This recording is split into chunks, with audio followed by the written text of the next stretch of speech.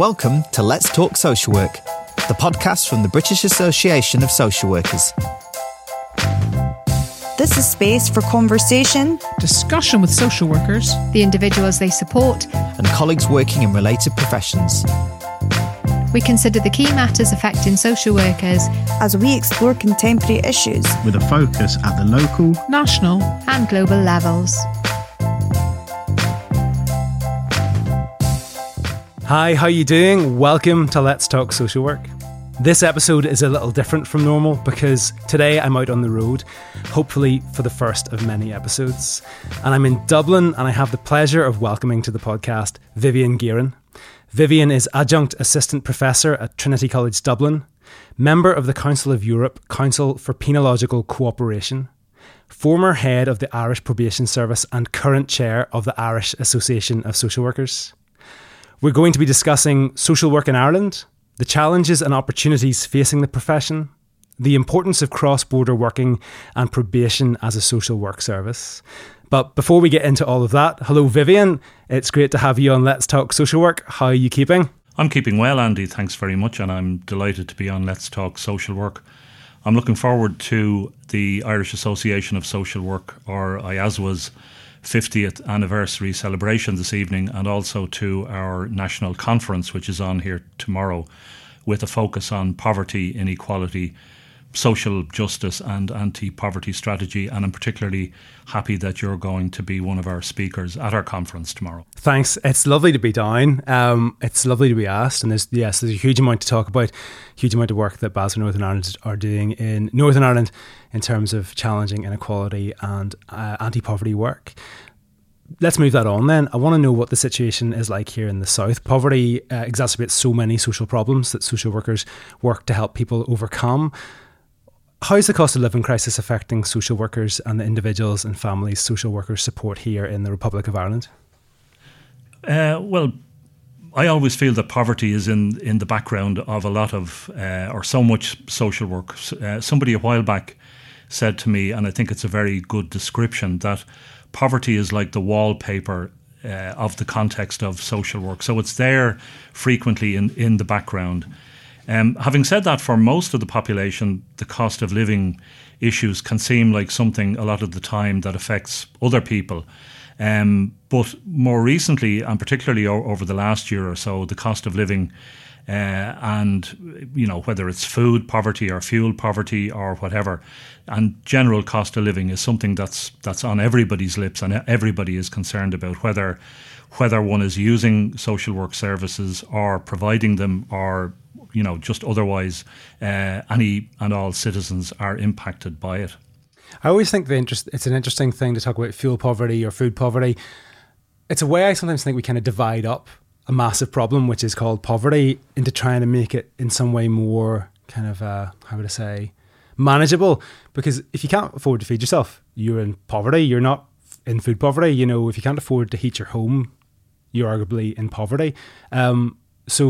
Yeah, I mean, is that in terms of the South, in terms of government and how they're addressing issues, do they tend to think in those terms of food poverty, fuel poverty, or is there any sort of overall anti-poverty strategy in the South?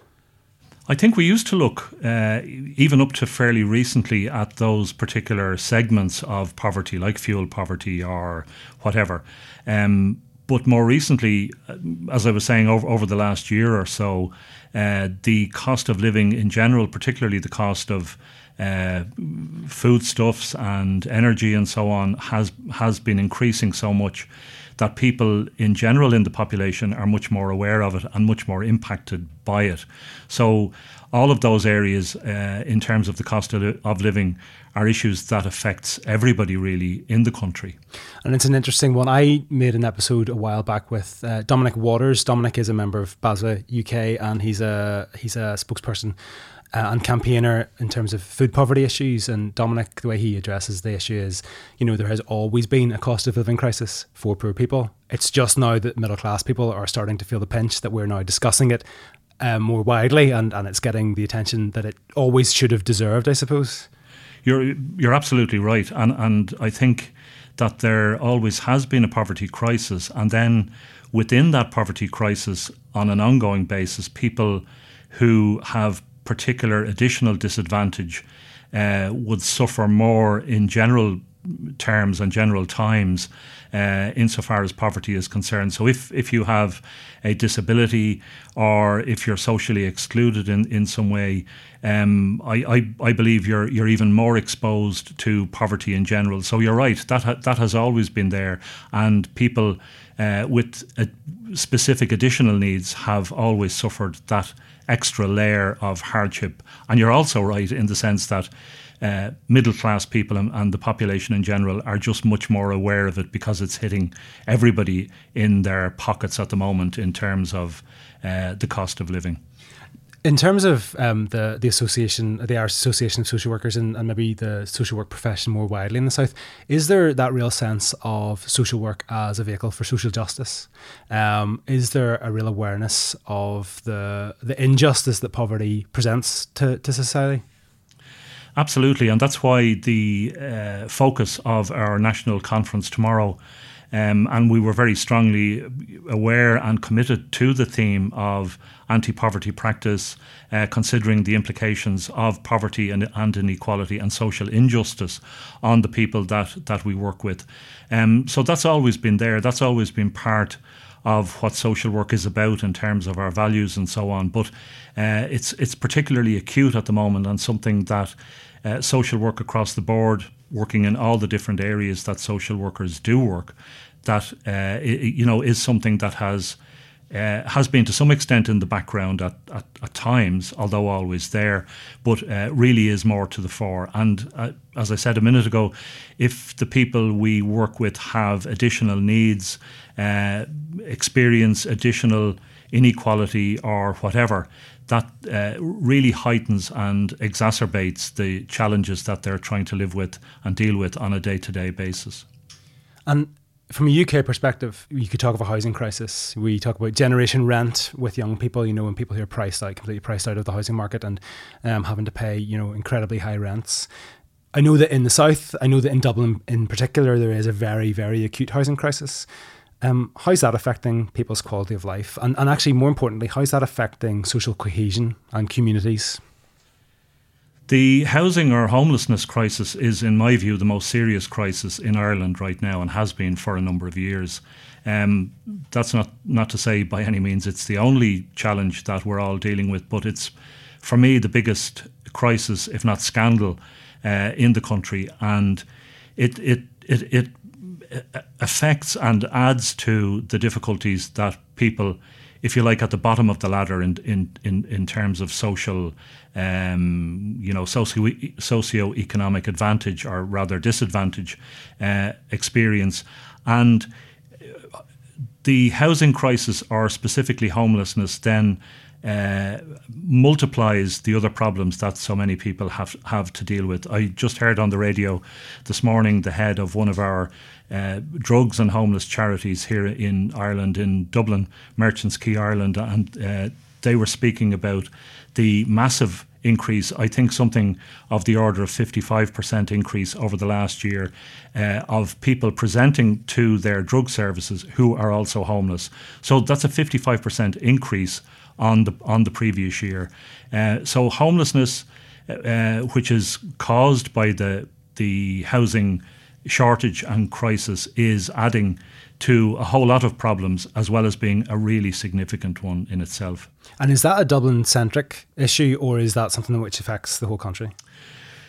Unfortunately, I think it's affecting more and more, if not all of the country right now. And that's probably caused or added to by a number of factors, including because over the course of the COVID-19 pandemic, for example, many people who were working in Dublin and also living in Dublin moved back home to whatever part of the country they originally lived in or came from.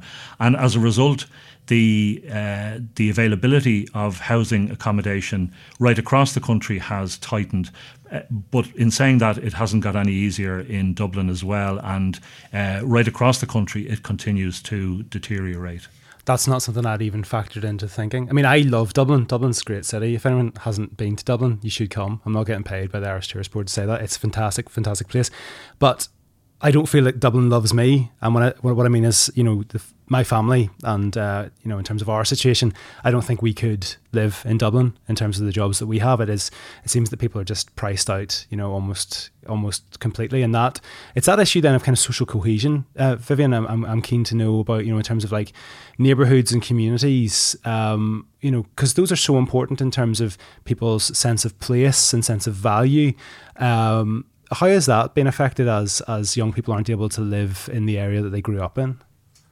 You're absolutely right again, Andy. I think in the sense that traditionally people would have found as they grew up and grew into adulthood and had children and so on, that they very much depended on the local community in which they lived, and particularly if they had a stake and a previous history and knowledge and connection within that community, that was very much a part of the supports that people had.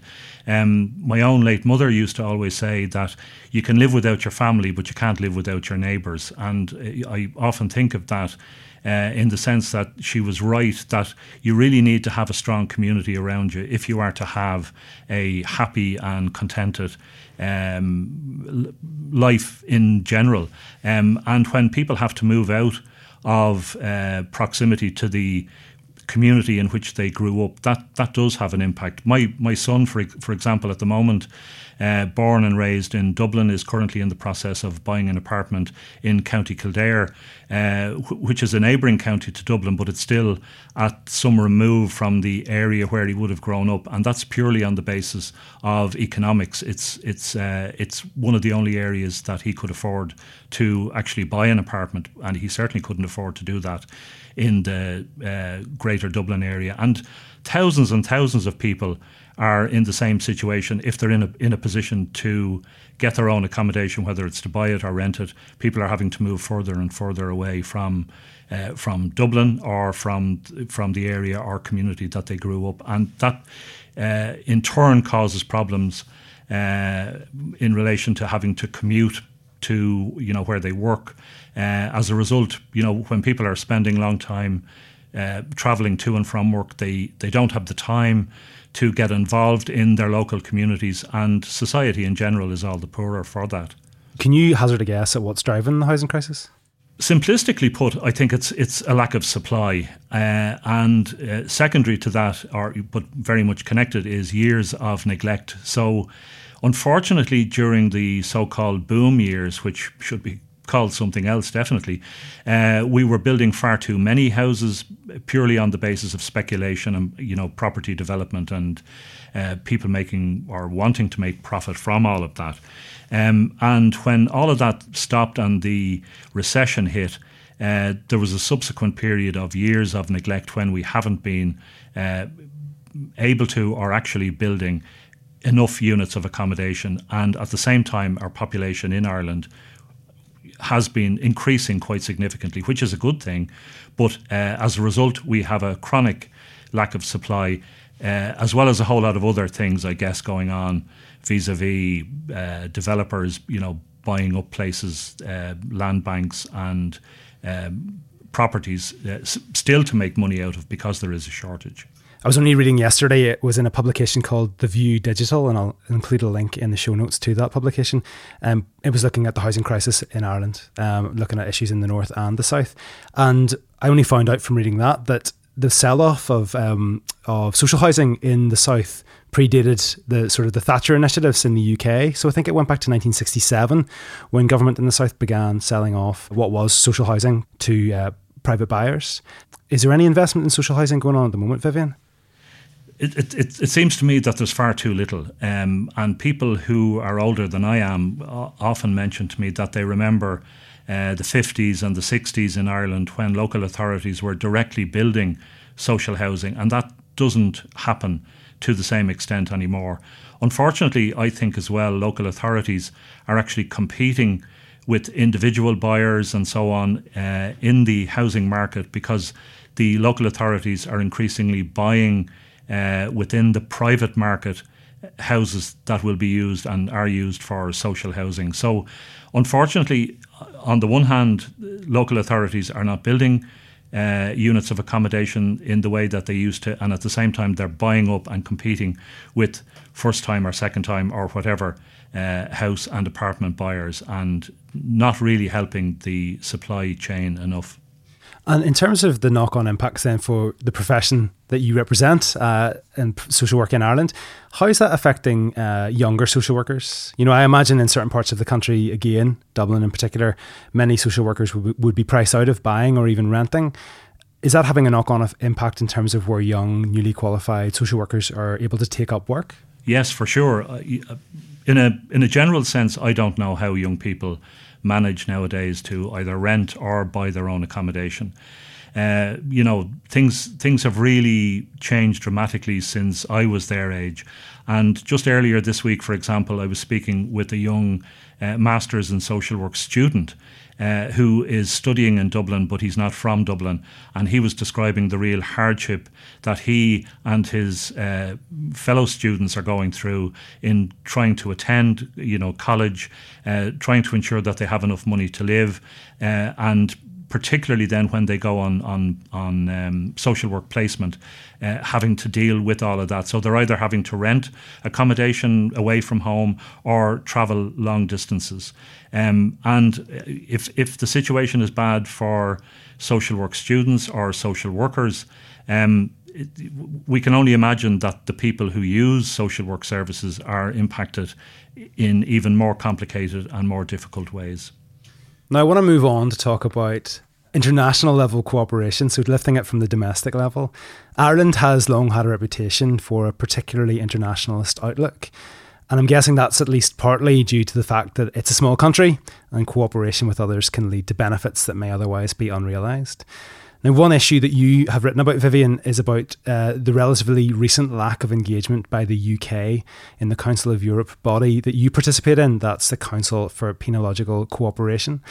The Council of Europe is entirely separate from the European Union, but you've suggested that the UK's disengagement may be a casualty of Brexit thinking.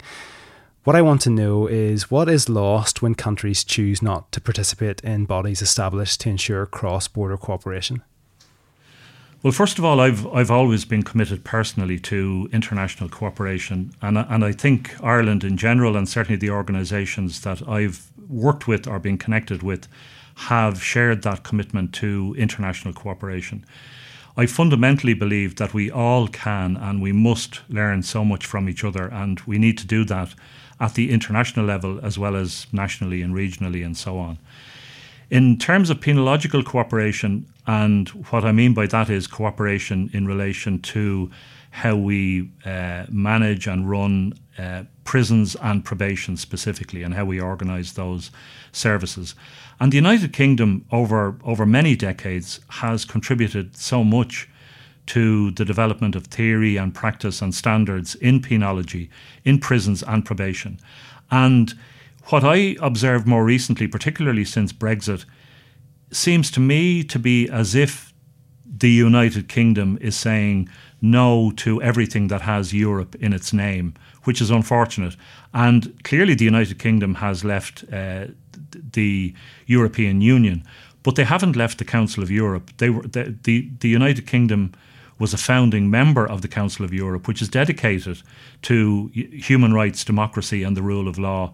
And as I said, the United Kingdom, through so many individuals and organisations, has previously contributed a huge amount to that international cooperation.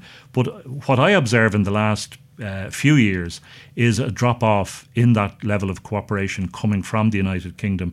And I really would like to see that cooperation from the United Kingdom being developed. And that's what I wrote about, really, an invitation to the UK to get back on board as far as the Council of Europe and specifically penological cooperation is concerned. There has been talk recently from, I was going to say the current government. It's hard to tell what the current government is. This is the 20th of October that we're making this episode. On the way down on the train to Dublin, I got WhatsApp messages telling me that Liz Truss had resigned. So when we talk about the current government, it's all a bit up in the air. But there has been talk about withdrawing from the European Convention on Human Rights, which is to do with the Council of Europe. That's not a European Union initiative. And going back historically, Britain was at the centre of the development of the European Convention on Human Rights. So it is a very worrying trend when you, from a social work perspective, a profession which is absolutely embedded in the promotion of human rights, to see a government trying to step back from such a firmly established and incredibly important international convention. Human rights is fundamental to social work, and even as I say that, I'm thinking human rights is fundamental to every aspect of our lives, but particularly as a core value of social work itself. Human rights has to be at the centre, and it's just unfortunate that I think the UK sees the outworking of some elements of the European Convention on Human Rights, and specifically what I'm referring to is the decisions and judgments of the European Court of Human Rights, which, you know, rules and makes judgments based on the convention. It's really a pity that it would seem to me that the United Kingdom should see this so-called being told what to do by the European Court of Human Rights as something that isn't going to or won't wash with UK government or governments, and I really think it's a retrograde step. It's something I think social work, but all of us as citizens everywhere should be really concerned about. Now, obviously, not everyone in the UK has an anti-European attitude. I mean, even people that voted for Brexit, many would say they are very fond of Europe. And the 2016 referendum was a 52% Leave, 48% Remain vote. And it's so important to remember that. But I'm just kind of thinking about that attitude that some people do have in the UK, which is the idea of the European Court of Human Rights telling their country what to do. How is that viewed then from an Irish perspective? I'm guessing there isn't that same kind of a vein of thought in the Irish psyche? I don't think so. And while nobody as an individual or as a group or as a government, I guess, likes to be hauled over the coals or to have the finger wagged at them, the whole point about having things like the Convention on Human Rights or whatever type of standards they are, is that they benefit the entire population. Ireland as a country has had judgments made against it over the years, but the whole idea of that is that it makes us a better country, a better society. I'm thinking about David Norris's case that he brought to the European Court of Human Rights in relation to homosexuality, and that he won, and that led in turn to so much change in Ireland. And I'm guessing for the government of the day, that may have been an embarrassment to lose a case like that. It may have been, to use a colloquial term, a pain. But I don't think anybody in Ireland at this point and at this remove from that judgment would feel that it was anything but appropriate and good that it happened. And similar cases have happened, whether it's in relation to Ireland or other countries. And really it's so important in all aspects of our lives that we do have bodies that look into what we're doing, that we're not just talking to each other, that we hold ourselves accountable to standards that are agreed and worked out. And the standards like the European Convention on Human Rights, or in the area that I have worked in, whether it's the European probation rules or the prison rules, they're developed and they're agreed by the now 46 member states of the Council of Europe. So they're not imposed in that sense. They're developed by the representatives of all of the countries contributing to their development. Vivian, you mentioned a few minutes back the importance of working in collaboration at a European level and how much can be learned. Have you an example of something you could share that you learned from working with European partners that you otherwise just wouldn't have known about? Yeah, from the area that I have spent most of my career in, which is probation, I think what happens in countries like Ireland and probably the UK as well, where something like a probation system has been in place for over 100 years, we can end up doing what we do because it's always been done that way. And I have found over the years of contact that I've had through the Council of Europe bodies and so on, also with organisations like the Confederation of European Probation, the CEP, that particularly in countries where probation is much younger and has only developed more recently. For example, the Slovenian probation service was only established, within the last few years. And when you have a country like that, where they're starting from scratch, they're very keen to learn from countries like Ireland or the UK or other countries where a probation system has been in place for a long time. But ironically, I have found that we have a whole lot to learn from countries like Slovenia or Croatia or Serbia or wherever that have only more recently developed their probation service, because they're looking at how they develop it, how they structure it with new eyes. We in Ireland had a lot of cooperation, for example, with the probation service in Romania, and ways that they would have implemented community service would have differed a little bit in contrast to how it was developed and delivered in Ireland. Also, they would have, how they recruit staff, their legislation and so on would be somewhat different. And I have found it really instructive and helpful to go that journey with them in the sense that, seeing it from their perspective, starting from a clear slate, does have an impact on how somebody like Ireland, which has a long-standing probation service, continues to go about its work. And Vivian, I'm really keen to talk more about probation very shortly, but just before we do, I want to talk about North-South cooperation in Ireland. So although Northern Ireland and the Republic of Ireland are constitutionally two separate jurisdictions, there is significant cross-border cooperation on a wide range of issues, from trade and industry to healthcare and social work. I want to know what you regard as the benefits of improved cross-border cooperation on the island and what opportunities you see for improving cooperation in the years ahead. Well, the first point I'd make is that North-South cooperation for me has always been the most important area of cross-border cooperation, particularly in the context of the Irish Probation Service's work with the Probation Board for Northern Ireland. I worked for 3 decades as a social worker in the Irish Probation Service, and North-South cooperation has always been and continues to be critical, if for no other reason than we share the same island, the same landmass. People travel, whether it's for work or whatever. And we would have had people from Northern Ireland working in the Irish Probation Service and vice versa. One of the critical developments, I think, in relation to probation work on the island was the development of the Irish Probation Journal, which I was very much involved with colleagues from Northern Ireland in initiating in 2004. And that journal is still published every year on a cooperative basis by the PBNI and the Irish Probation Service. That's just one practical example of the cooperation, but through the journal and in other ways, the two probation services on the island have always shared, good practice. We've worked on cooperative projects. We would have held regular North-South management meetings and so on, and also cooperated at a case level, if you like, because people under supervision in the north or in the south would move across the now thankfully invisible border and would have to be managed and taken up by the service on the other side. So North-South, even though the other areas of cooperation, whether it's with the rest of the United Kingdom or the rest of Europe, have been and continue to be very important. But for me, North-South is really the starting point for cross-border and cross-jurisdictional cooperation.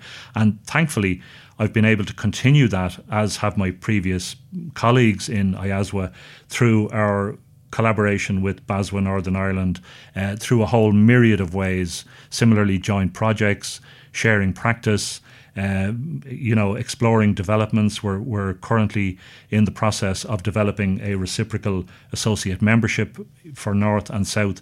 So there's just so much to learn and to share with each other, if for no other reason, because we all live on this shared island together. And you mentioned the invisible border. How significant was the introduction of that frictionless invisible border for your work? The introduction of the frictionless and invisible border was very significant, both in terms of the workers, social workers, probation officers and so on, and also in terms of the service users could move much more easily across the then or now invisible border. I feel I also need to keep in mind the fact that the border didn't just become invisible of its own accord. It was part of the peace process following on from the Good Friday Agreement and the various institutions that were established on a north-south basis as a result of that process. And I would have been part of, in conjunction with my colleagues from the PBNI, on various working groups that were established on foot of the agreements. PBNI, that's Probation Board for Northern Ireland.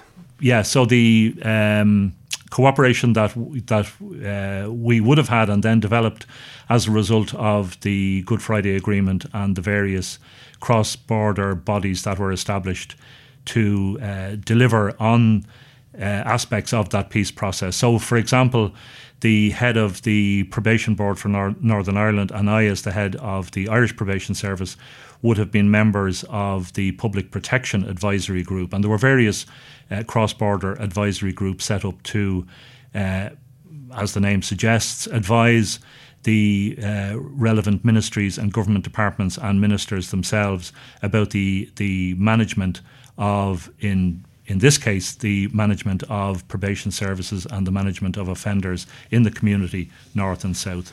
You, until very recently, were head of the Irish Probation Service, and I'm shortly going to be making an episode specifically exploring criminal justice social work. It's actually going to be next in line after this episode. And I'm keen to get your perspective on this really important area of social work. When you were in that post, you mandated that all new probation officers must be registered social workers. Why do you consider it so important that social work is central to probation? Well, on these islands, between the United Kingdom and Ireland, social work was the historical base of probation work, and that continues to be the case very strongly in Ireland, Northern Ireland, and Scotland, and that's really important in my view. Things took a different turn in Britain, in England and Wales, where social work was very much the qualification for people working in that probation service, but that changed some decades ago. Although I think it's moving back towards a better place in that regard. But in Scotland, Northern Ireland, and Ireland, we have always had that strong link to social work, and I have many favourite writers on probation and social work, and one of those is Professor Rob Canton, who I was reading one of his books just recently published earlier this year on punishment, and in describing the history of probation, and I think Rob very often describes what I struggle to describe simply and straightforwardly, and he pointed out that one response to misbehaviour might be to offer the benevolent influence of a wise head to guide and counter temptations, fecklessness, or influences of the wrong sort. And it's probably familiar as a concept always and everywhere. And that's in a sense where probation started, at a very simplistic way of trying to steer people who had gone wrong back onto the right track. And in Ireland, the 1907 Probation of Offenders Act, which famously, I would guess, urges probation officers to advise, assist and befriend those under their supervision, is still the foundational and operational piece of legislation in Ireland. So probation has always operated, certainly in Ireland, in parallel with social work. Over the years, over the decades from its foundation in 1907, it became and has become more scientific and evidence-based, and right up to now, where a lot of talk internationally in probation circles focuses on what are now called core correctional practices. So it's the area, those areas of practice and skills and so on and approaches that probation officers need to bring to their work if they're going to be effective.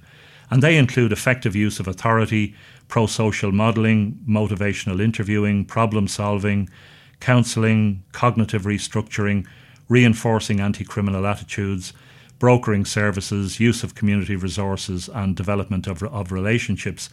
And in a seminar that I participated in last year, another one of my favourite writers in this area, Dr. Peter Rayner from Wales, pointed out rightly, in my opinion, that those what we call modern core correctional practices are social work skills and always have been.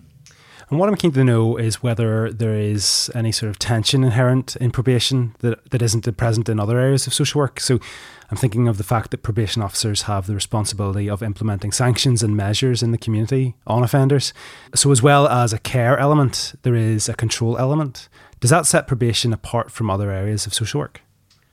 I do think the care and control tension is particularly strong in probation, but I do also believe that it exists in many other areas of social work practice. And for example, the well-known writer on social work, Neil Thompson, has commented on that and says that the care and control dilemma and balance is through a lot of social work. And I would firmly believe that, because if you look at areas like child protection, many aspects of mental health social work and other areas, there is often a need to balance a care and a control imperative.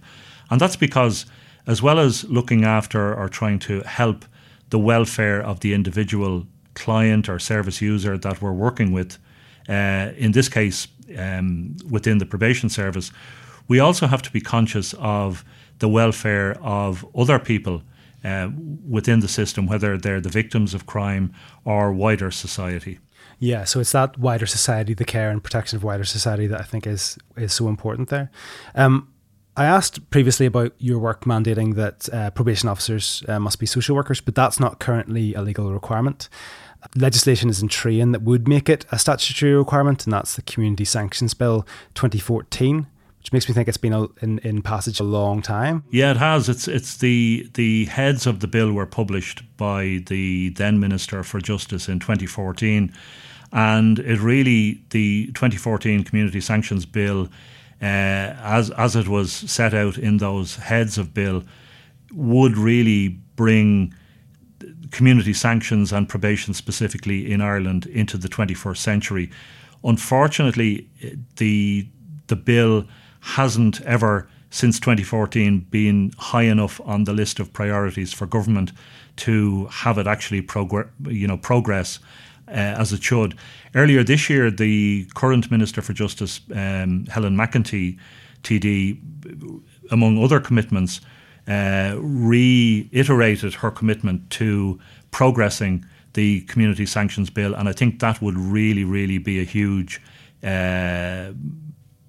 positive step in probation work in Ireland, and specifically in the context of our conversation, because it would make it a legal requirement that probation officers would have to be registered as social workers. So they do, people joining the Irish Probation Service now do have to be registered social workers, but that's being managed on an administrative basis as things stand. And would it make it a material change then in that regards? I know you talked about sanctions within the community, that's another issue, but in terms of the decisions that you implemented as the head of Probation Service, would putting those on a legislative footing make any significant difference?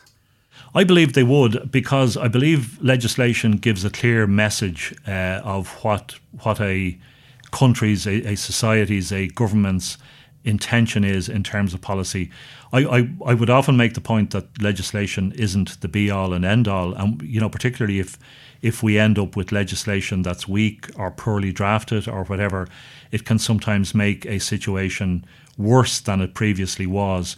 But in the context of the issue we're discussing now, in relation to qualifications for probation officers, I think having it enshrined in legislation that they need to be registered as social workers would be a really positive and effective step. And Vivian, what I'm curious to know is whether there's any research, so either in Ireland or globally, which explores whether reoffending rates are affected by probation officers being social work qualified? Does it have an impact in terms of reoffending? I'm not sure if there's been specific research with regard to whether being actually social workers makes a big difference.